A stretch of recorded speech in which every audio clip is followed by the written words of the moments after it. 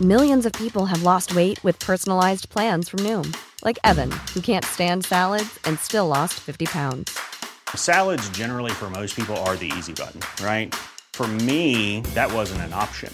I never really was a salad guy. That's just not who I am. But Noom worked for me. Get your personalized plan today at Noom.com. Real Noom user compensated to provide their story. In 4 weeks, the typical Noom user can expect to lose 1 to 2 pounds per week. Individual results may vary. I'm Sandra, and I'm just the professional your small business was looking for. But you didn't hire me because you didn't use LinkedIn Jobs. LinkedIn has professionals you can't find anywhere else, including those who aren't actively looking for a new job, but might be open to the perfect role, like me. In a given month, over 70% of LinkedIn users don't visit other leading job sites. So if you're not looking on LinkedIn, you'll miss out on great candidates like Sandra. Start hiring professionals like a professional. Post your free job on linkedin.com/people today. Du Anna, välkommen tillbaks. Vi hade ett fantastiskt succéavsnitt förra veckan om din bok. Men vi talade inte om, folk är jätteupprörda, vi talade inte om vad bokjäveln heter. Nej, det har blivit... Kan du berätta? Vet du det? Rasar. Lyssnarna rasar. Ja, exakt. Och bokbranschen rasar. Och ditt förlag rasar. Ja, jag har fått sparken. Ja. Vad heter det nu igen? Ja. Ni måste flytta på er. Ni måste flytta på er, heter Snott boken. från en känd låt, eller hur? Vem? Alina Devecherskis låt Du måste flytta på dig. Du måste flytta på dig. Heter den, ja. Så den har jag fått låna av henne. Då handlar det om en man. Nu handlar det om en hel manlig del utav branschen, eller hur? Eller hela världen, tycker jag. Ja. Jo, därför att jag vet inte om du läser det så. Det är roligt att prata med någon som har läst min bok. Tack. Men den handlar ju om musikbranschen. Men den handlar ju om världen i stort också. Ja. Det här är ju inte bara strukturer som är specifika för popmusik. Utan för samhället. Nej, men de är väl väldigt tydligt specifika för musikbranschen. Ja. Är det inte liksom... Det är en av de branscher som sticker ut som ett pilotprojekt i hur, när man ska ta tempen på hur det liksom ligger till. Ja, men verkligen. Den är ju liksom... Media, tv och musik och film. Där frodas de största grisarna och de mest förväntansfulla och stundtals blåögda människorna. Precis. Som är lätta offer. Men där har också vuxit fram. Jag tycker musikkvinnor verkligen har tagit ett väldigt stort ansvar i att förändra sin framtid och andra kvinnors framtid. Jag tycker de har varit exceptionellt bra på det. Jag tycker också man kan titta på musikbranschen som exempel och bli inspirerad vad man kan göra själv. Ja, men och den här boken innehåller ju hur mycket sånt som helst. Skulle jag säga. Men en av de vanligaste reaktionerna som åtminstone jag har fått på första avsnittet är folk som har lyssnat. Jag beskrev det som jag kallade en klaustrofobisk skildring av Sara Larssons middag med en skivbolagsboss i Los Angeles. Ja. L.A. Reid. Yes. Men grejen är ju den att han var skabbig och äcklig och det finns ju en fortsättning på den storyn. Ja. Sara Larsson har en kvinnlig manager. Som hon gör det en bra manager ska göra i det läget. Hon går och ringer Sara Larssons mamma. Ja. Eller hur? Ja. Berätta lite. Alltså hela storyn finns ju i din bok. Ja, precis. Men den löper faktiskt genom det här folk är ju förtvivlade över att höra hur denna lilla människa har utsätts för den här fula gubben. Och berätta lite. Jag berättar lite, för det är faktiskt... Men man kan googla sen hur det gick för gubben ju. Det har jag gjort. Och det står i boken också. Men jag var tvungen att se hur han såg ut. Ja. Vilket ju, jag blev jätteförvånad över hur han såg ut. Men ja, vadå, trodde du han skulle se läskigare ut? Ja. Eller tycker du han inte jag vet inte vad jag tyckte. Nej. Jag kände så här att vad synd, kände jag. Ja. Sen får läsarna dra sina egna slutsatser av det. Men jag blev lite ledsen då. Men mamma reagerar direkt. Hon blir skogstokig. Ja. Berätta. Ja, jag får så här pirr i magen när jag ska prata om det här. Jag fick ont i magen på bussen hit för det här. Ja, men vad bra. Eller, jag vet inte, jag tycker bara att det är väldigt starkt. Men det är klart att Sara Larsson har en mamma som är en mamma som vilken som helst. Och som har en dotter som är på andra sidan Atlanten. Och hon visste faktiskt då innan att hon skulle på middag med den här personen. Hon var faktiskt orolig redan då. För det var även Sara Larssons manager. För från början så var det så att Sara skulle gå själv med den här skivbolagschefen. På tu man Det var hand. ju ingen jättebra idé. Nej, det var inte det. Och det satte faktiskt hennes manager stopp för. En kvinna. Ja. En kvinna. Hade en manlig manager satt stopp för det? Det är ju absolut inte säkert och att han hade gjort det kan jag inte säga. Men jag tror inte att han hade tänkt alls på det sättet som hon har gjort. Och oavsett så kanske han hade följt med då på den här middagen. Nu hade hon ändå suttit där med honom och ytterligare en man som kanske inte hade förstått hela sammanhanget. Eller sett det heller överhuvudtaget. Men managern ringer till Sara Larssons mamma som ju blir vansinnig såklart när hon får höra. Och hon berättar för mig när jag pratar med henne, Saras mamma alltså, att hon var så här: nej men vad fan har han gjort? Vad har hänt nu? Så här, vad är det typ? Jag åker dit. Jag tar nästa flyg över dit och åker dit och nitar honom typ. Så man kan förstå att hon kände. Men hon gjorde inte riktigt det. Men de vidtog nästan på väg till Arlanda. Ja. Absolut. Jag tror att hon berättade för mig ungefär att det var så här, när hon fick det samtalet som hon då väntade lite på för hon visste att han hade varit på middag, så var hon så här, vad har hänt nu? Hon hade liksom känslan att nu har någonting väldigt dåligt inträffat min dotter. Som hon lite bara kanske har gått där och oroat eller väntat. Oroat sig för eller väntat på. Men hon åker inte dit och slår ner honom, men de vidtar andra åtgärder, kan man säga. Ja. Så man kan få följa i boken. Man kan få följa i boken och det finns flera led i det här. Man kan googla skivbolagsgubben och komma fram till att han faktiskt får sparken. Ja. För han har ju äcklat sig med en anställd på kontoret. Ja.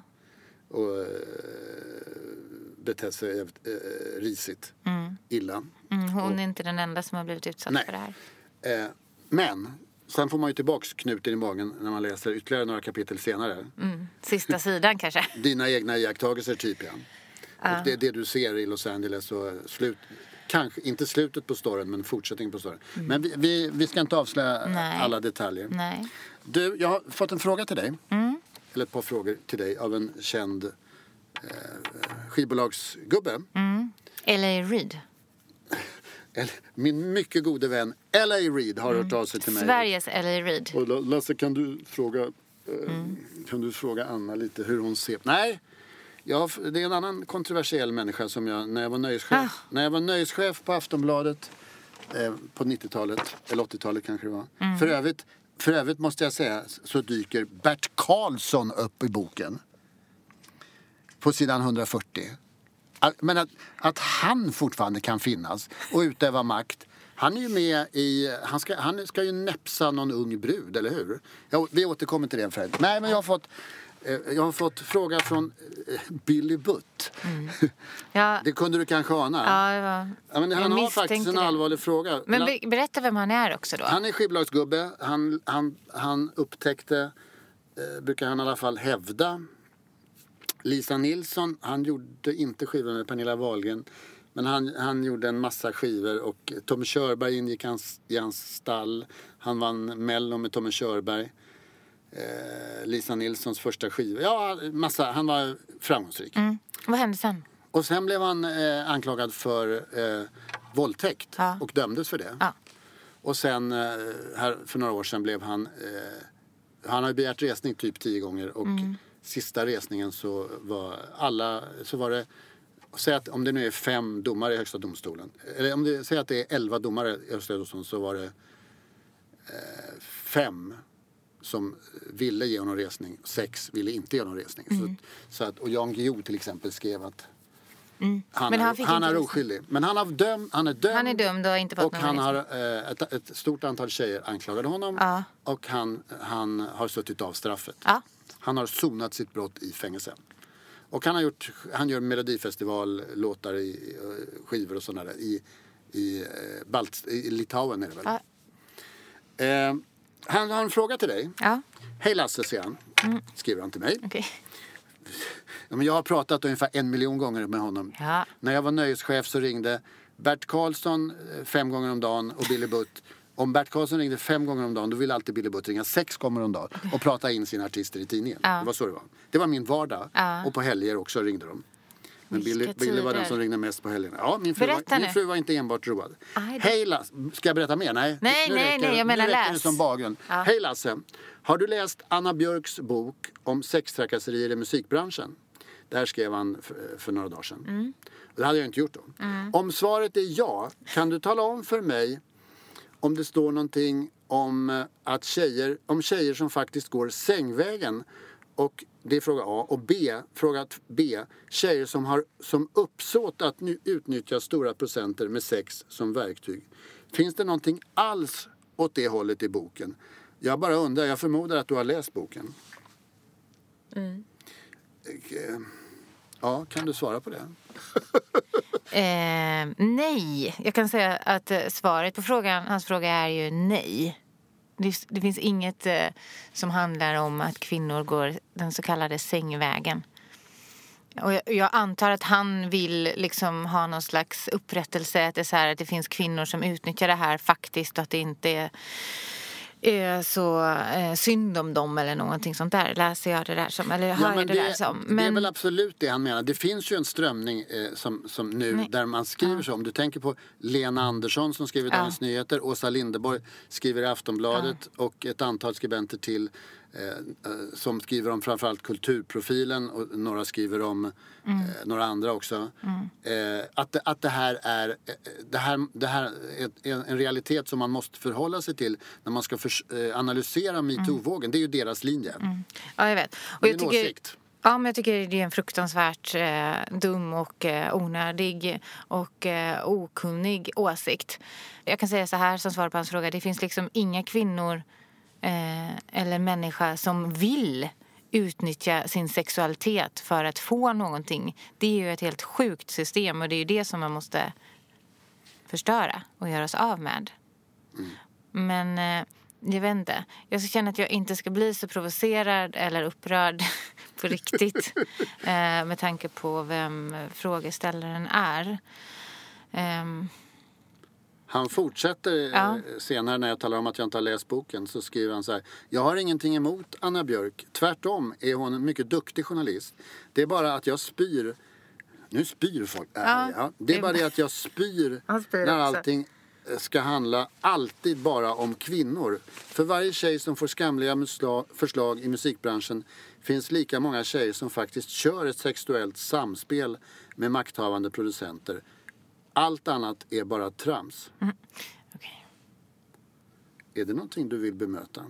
Nej, men återigen, jag tror inte att han förstår eller vill inte förstå. Han vänder ju på hela steken på ett väldigt orimligt sätt, som sagt. Det är ju det handlar om. Att strukturerna finns så att det finns sex som ett medel att nå någonstans överhuvudtaget i musikbranschen. Det är ju fruktansvärt. Ja. Ja, men jag har framfört frågan nu. Ja, det var jätteintressant att höra en fråga. Det finns säkert många som tänker så. Många tänker så, tror jag. Många tänker så att det är tjejer som gärna liksom men det är tråkigt att han använder det på det sättet. Och sen när det visar sig att det inte blir något skivkontrakt, så blir de jävligt hatiska. Okay. Och försöker hämnas. Ja, men det är många tror det. Nej, men många tror det. Förlåt. Men, på internet. Ja, på internet. Men det är så dumt på internet. Så jag försöker att inte tänka på det. Nej, men det är ju jättedumt att säga så överhuvudtaget. Sen så här, om han spyr för att det handlar om tjejer hela tiden, så kan han ju liksom fortsätta spy i sådana fall då. Därför att det handlar ju inte alls om tjejer hela tiden. Det handlar ju om män hela tiden. Och att vi nu pratar om en orättvisa som finns, som vi försöker ställa till rätta. Så det är ju synd om han spyr på det då. Men eftersom jag har läst boken, så kan jag ju säga att detta är ju... hela boken ger ju en ganska djup bild utav just en hel struktur. Och sen kan det mycket väl finnas andra varianter av det. Och jag menar, det finns väl ingen som säger att Billy Butt har fel om allting. Men framförallt skildrar det här en struktur som är en realitet för en massa människor som vill jobba i en bransch och trycks ner. Och sen får väl folk tycka vad de vill om det. Om liksom tycka andra saker. Det är upp till... Nej, det är upp till jo, folk får tycka... Billy Butt är en aktivist och han är bara fokuserad på män som är felaktigt dömda. Och det finns väl säkert en eller annan män i världen som är felaktigt dömda och då får man vara aktivist för det, tycker jag.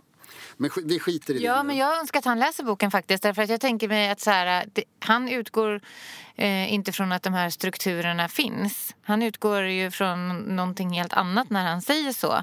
Och jag hoppas och tänker mig att om man läser boken så bildar alla de här historierna, men också hur jag försöker länka samman dem och förklara lite, så är det ganska lätt att se de strukturerna om man inte har gjort det innan. På ett rätt enkelt sätt. Så jag hoppas du kan väl skriva till honom att han ska köpa boken och läsa den. Men nu är det väl så, Anna, att jag tror att han är kanske en av de första som lyssnar på våra poddar. Så att vi får väl se vad det där handlar. Men du, Bert Karlsson dyker alltså upp på sidan. Och det är när han... Det är Molly Sandén som hotas med att hon kommer över ett mejl som hon inte skulle se där någon skivbolagstjomme, i värsta fall får vi väl be Bert Karlsson skriva ett av sina berömda utskällningsmejl typ. Ja.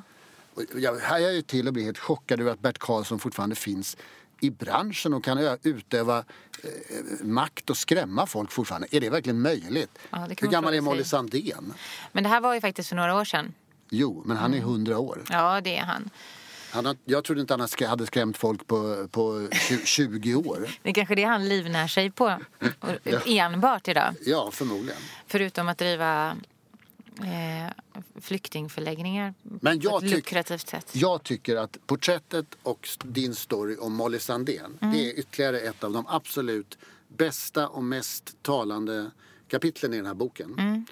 Eller kapitel, det är ju liksom du spjälkar ju upp kapitel, de dyker ju upp och sen är det något annat. Så att, men hela det segmentet är ju fantastiskt talande, och hur hela hennes karriär, alltså hela hennes karriär är ju som en musikal. Om jag vore en producent skulle jag göra en musikal av Molly Sandéns karriär och hur hon har blivit så nedtryckt för sitt sätt att vara, sitt sätt att se ut,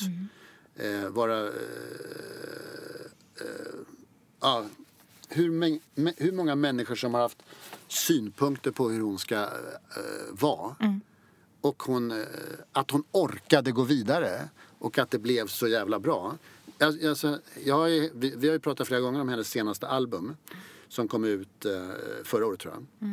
Och jag skäms nästan över, när jag läser det här, över att jag inte hade med den bland årets bästa. Men vi har ändå pratat om hur bra det är. Jag tyckte det i alla fall, och det tror jag du tyckte också.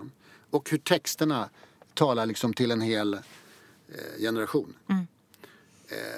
Det är sant. Hon har ju verkligen, alltså vilken resa hon har gjort. För att eftersom hon började som så oerhört ung också. Typ 4 år. Ja, men så har hon verkligen varit den här, om man kallar det liksom Britney Spears-världen, när popstjärnor skulle vara ingen utan bara en popstjärna och inte en person. Och sen har hon tagit sig ur det på bästa tänkvärda sätt genom att liksom outa hela industrin och riva alla illusioner om vad det ska vara. Bara berätta rakt ut hur det är. Och dessutom använda medel som att spela in, ta med sig bevis på saker och ta juridisk hjälp och så vidare. Och sen vänt allting till att vara världens mest självständiga och lysande stjärna. Men hon behandlas ju som ett sånt jävla svin. Det är väl när hon är också i Los Angeles. Vad fan har hänt med mina pengar? Vad är mina pengar? Och vad fan är mitt namn på den här låten? Hon har skrivit en låt med Jason Derulo. Det är liksom det är ju ingen skitproducent eller en man som inte har ett rykte att bry sig om, eller hur? Nej. Men lilla Molly, du fattar verkligen inte vad han säger. Molly gumman, du var bara i studion för att han ville ligga med dig. De andra i ditt team har sagt att du inte skrev något på låten. Du var fluffen i rummet. Det som fick honom i rätt mod. Det är ju en alldeles briljant och vidrig skildring av ett jävla öde. Alltså Fluffer är ju en porrfilmsreferens. Jag tycker att det är så himla, det är så talande. Precis, det här är ju så oerhört talande för mycket i branschen. Det är alltså den som håller igång skådespelarna så att säga, mellan tagningar. Ja, så att mannen har stånd. Ja. Och förstå att det var vad de sa till henne, att hennes uppgift i studion där hon var och utförde sitt jobb som låtskrivare. Alltså det är så jävla sjukt. Ja, men det är förnedrande och sjukt. Hennes eget team som gör det här. Alltså de som jobbar för henne i USA. Har man såna vänner så bör man fan inga Nej, precis. ovänner. Nej. Men, vilket gör det strålande, hon får alltså upprättelse.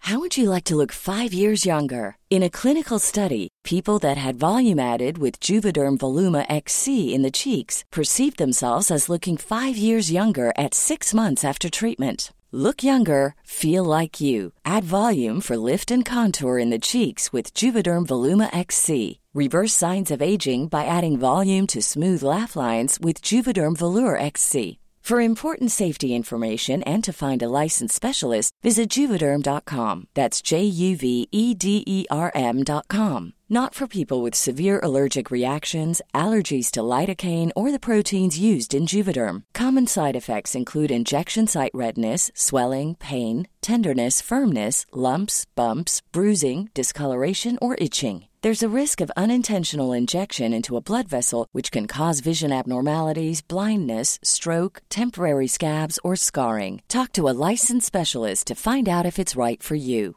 When you're ready to pop the question, the last thing you want to do is second-guess the ring.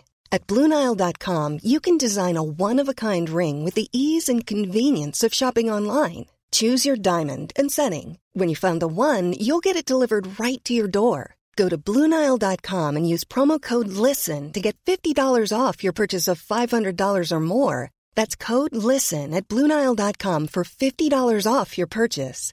BlueNile.com, code LISTEN.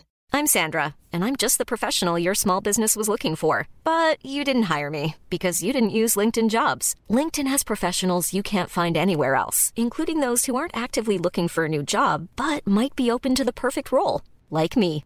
In a given month, over 70% of LinkedIn users don't visit other leading job sites. So if you're not looking on LinkedIn, you'll miss out on great candidates like Sandra. Start hiring professionals like a professional. Post your free job on linkedin.com/people today.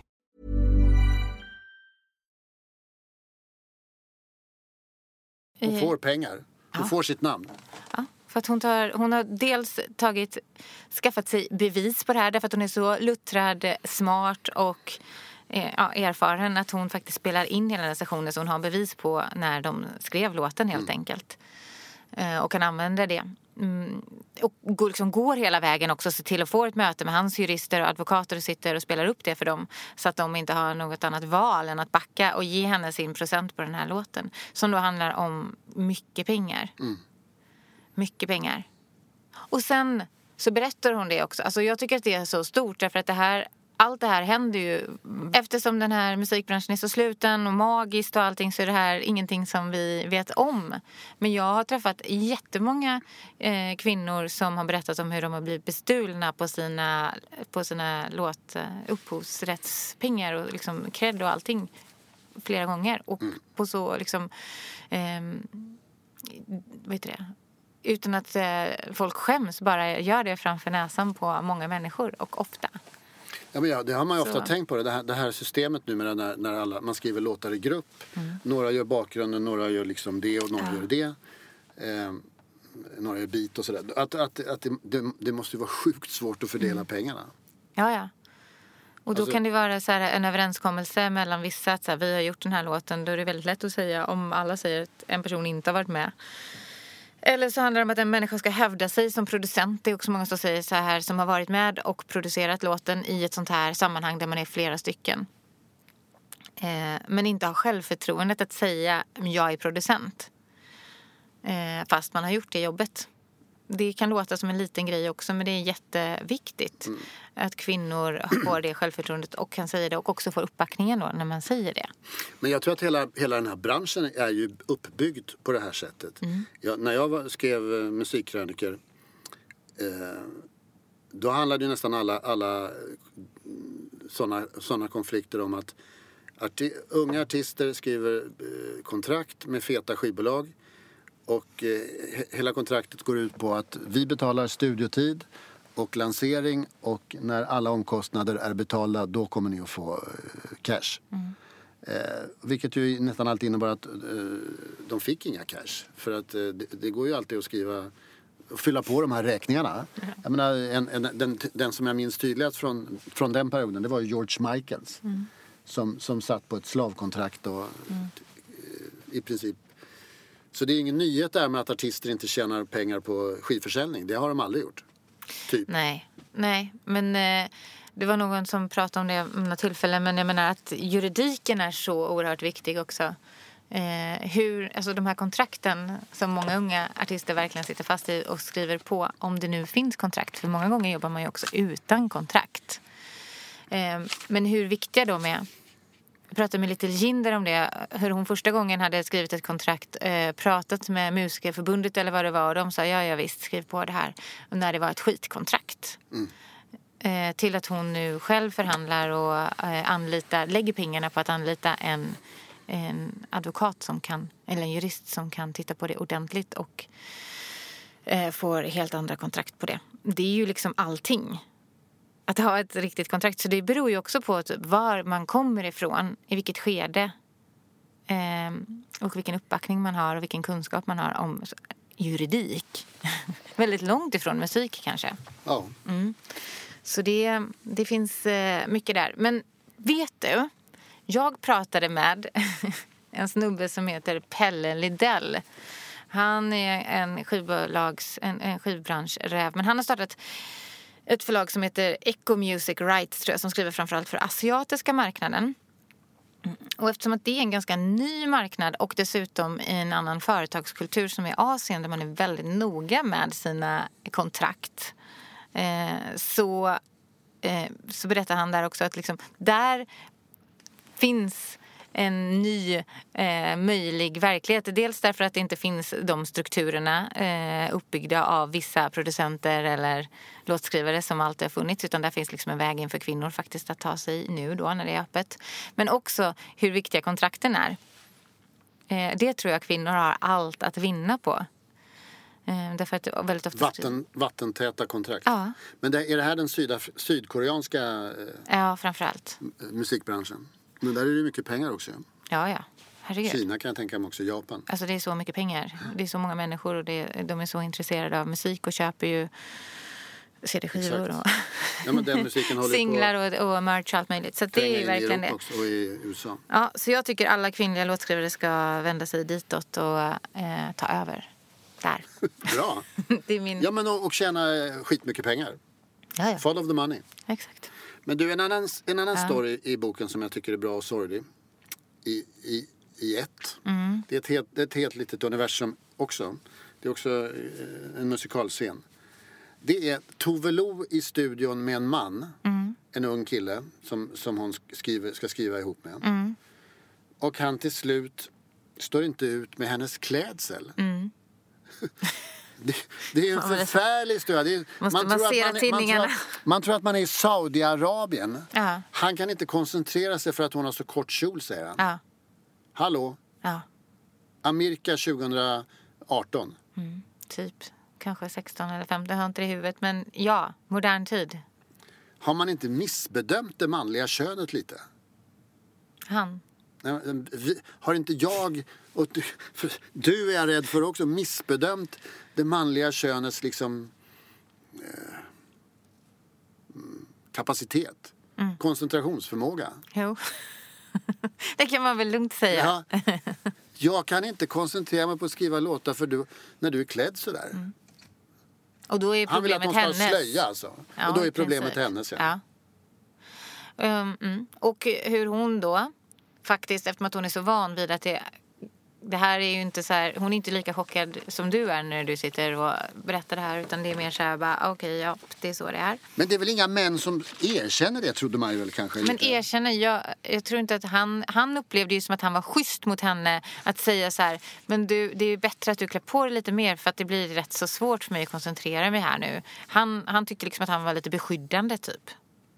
Så han förstod lite inte ens det. Han var lite så här, han berömde hennes sexighet.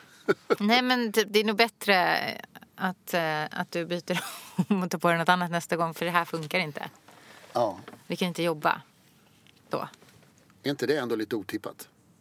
Nej, det är inte otippat. Nej, men jag är inte chockad över någonting. Jag får frågan så här, vad är du mest förvånad över eller chockad över och så. Svaret är ingenting. Men... Man skulle kunna tycka att han skulle bli ännu mer kreativ av det.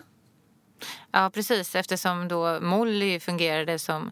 Nej, men ja. Nej, men exakt. Men det är ju bara maktutövning som det handlar om i slutändan ändå. Det är så precis, typ bara det bullshit. Och han kanske kände sig hotad av att det var en skitduktig, grym tjej som kom in och körde och skrev skitbra låtar. Och då var han tvungen att hitta någonting som man kunde trycka ner henne med.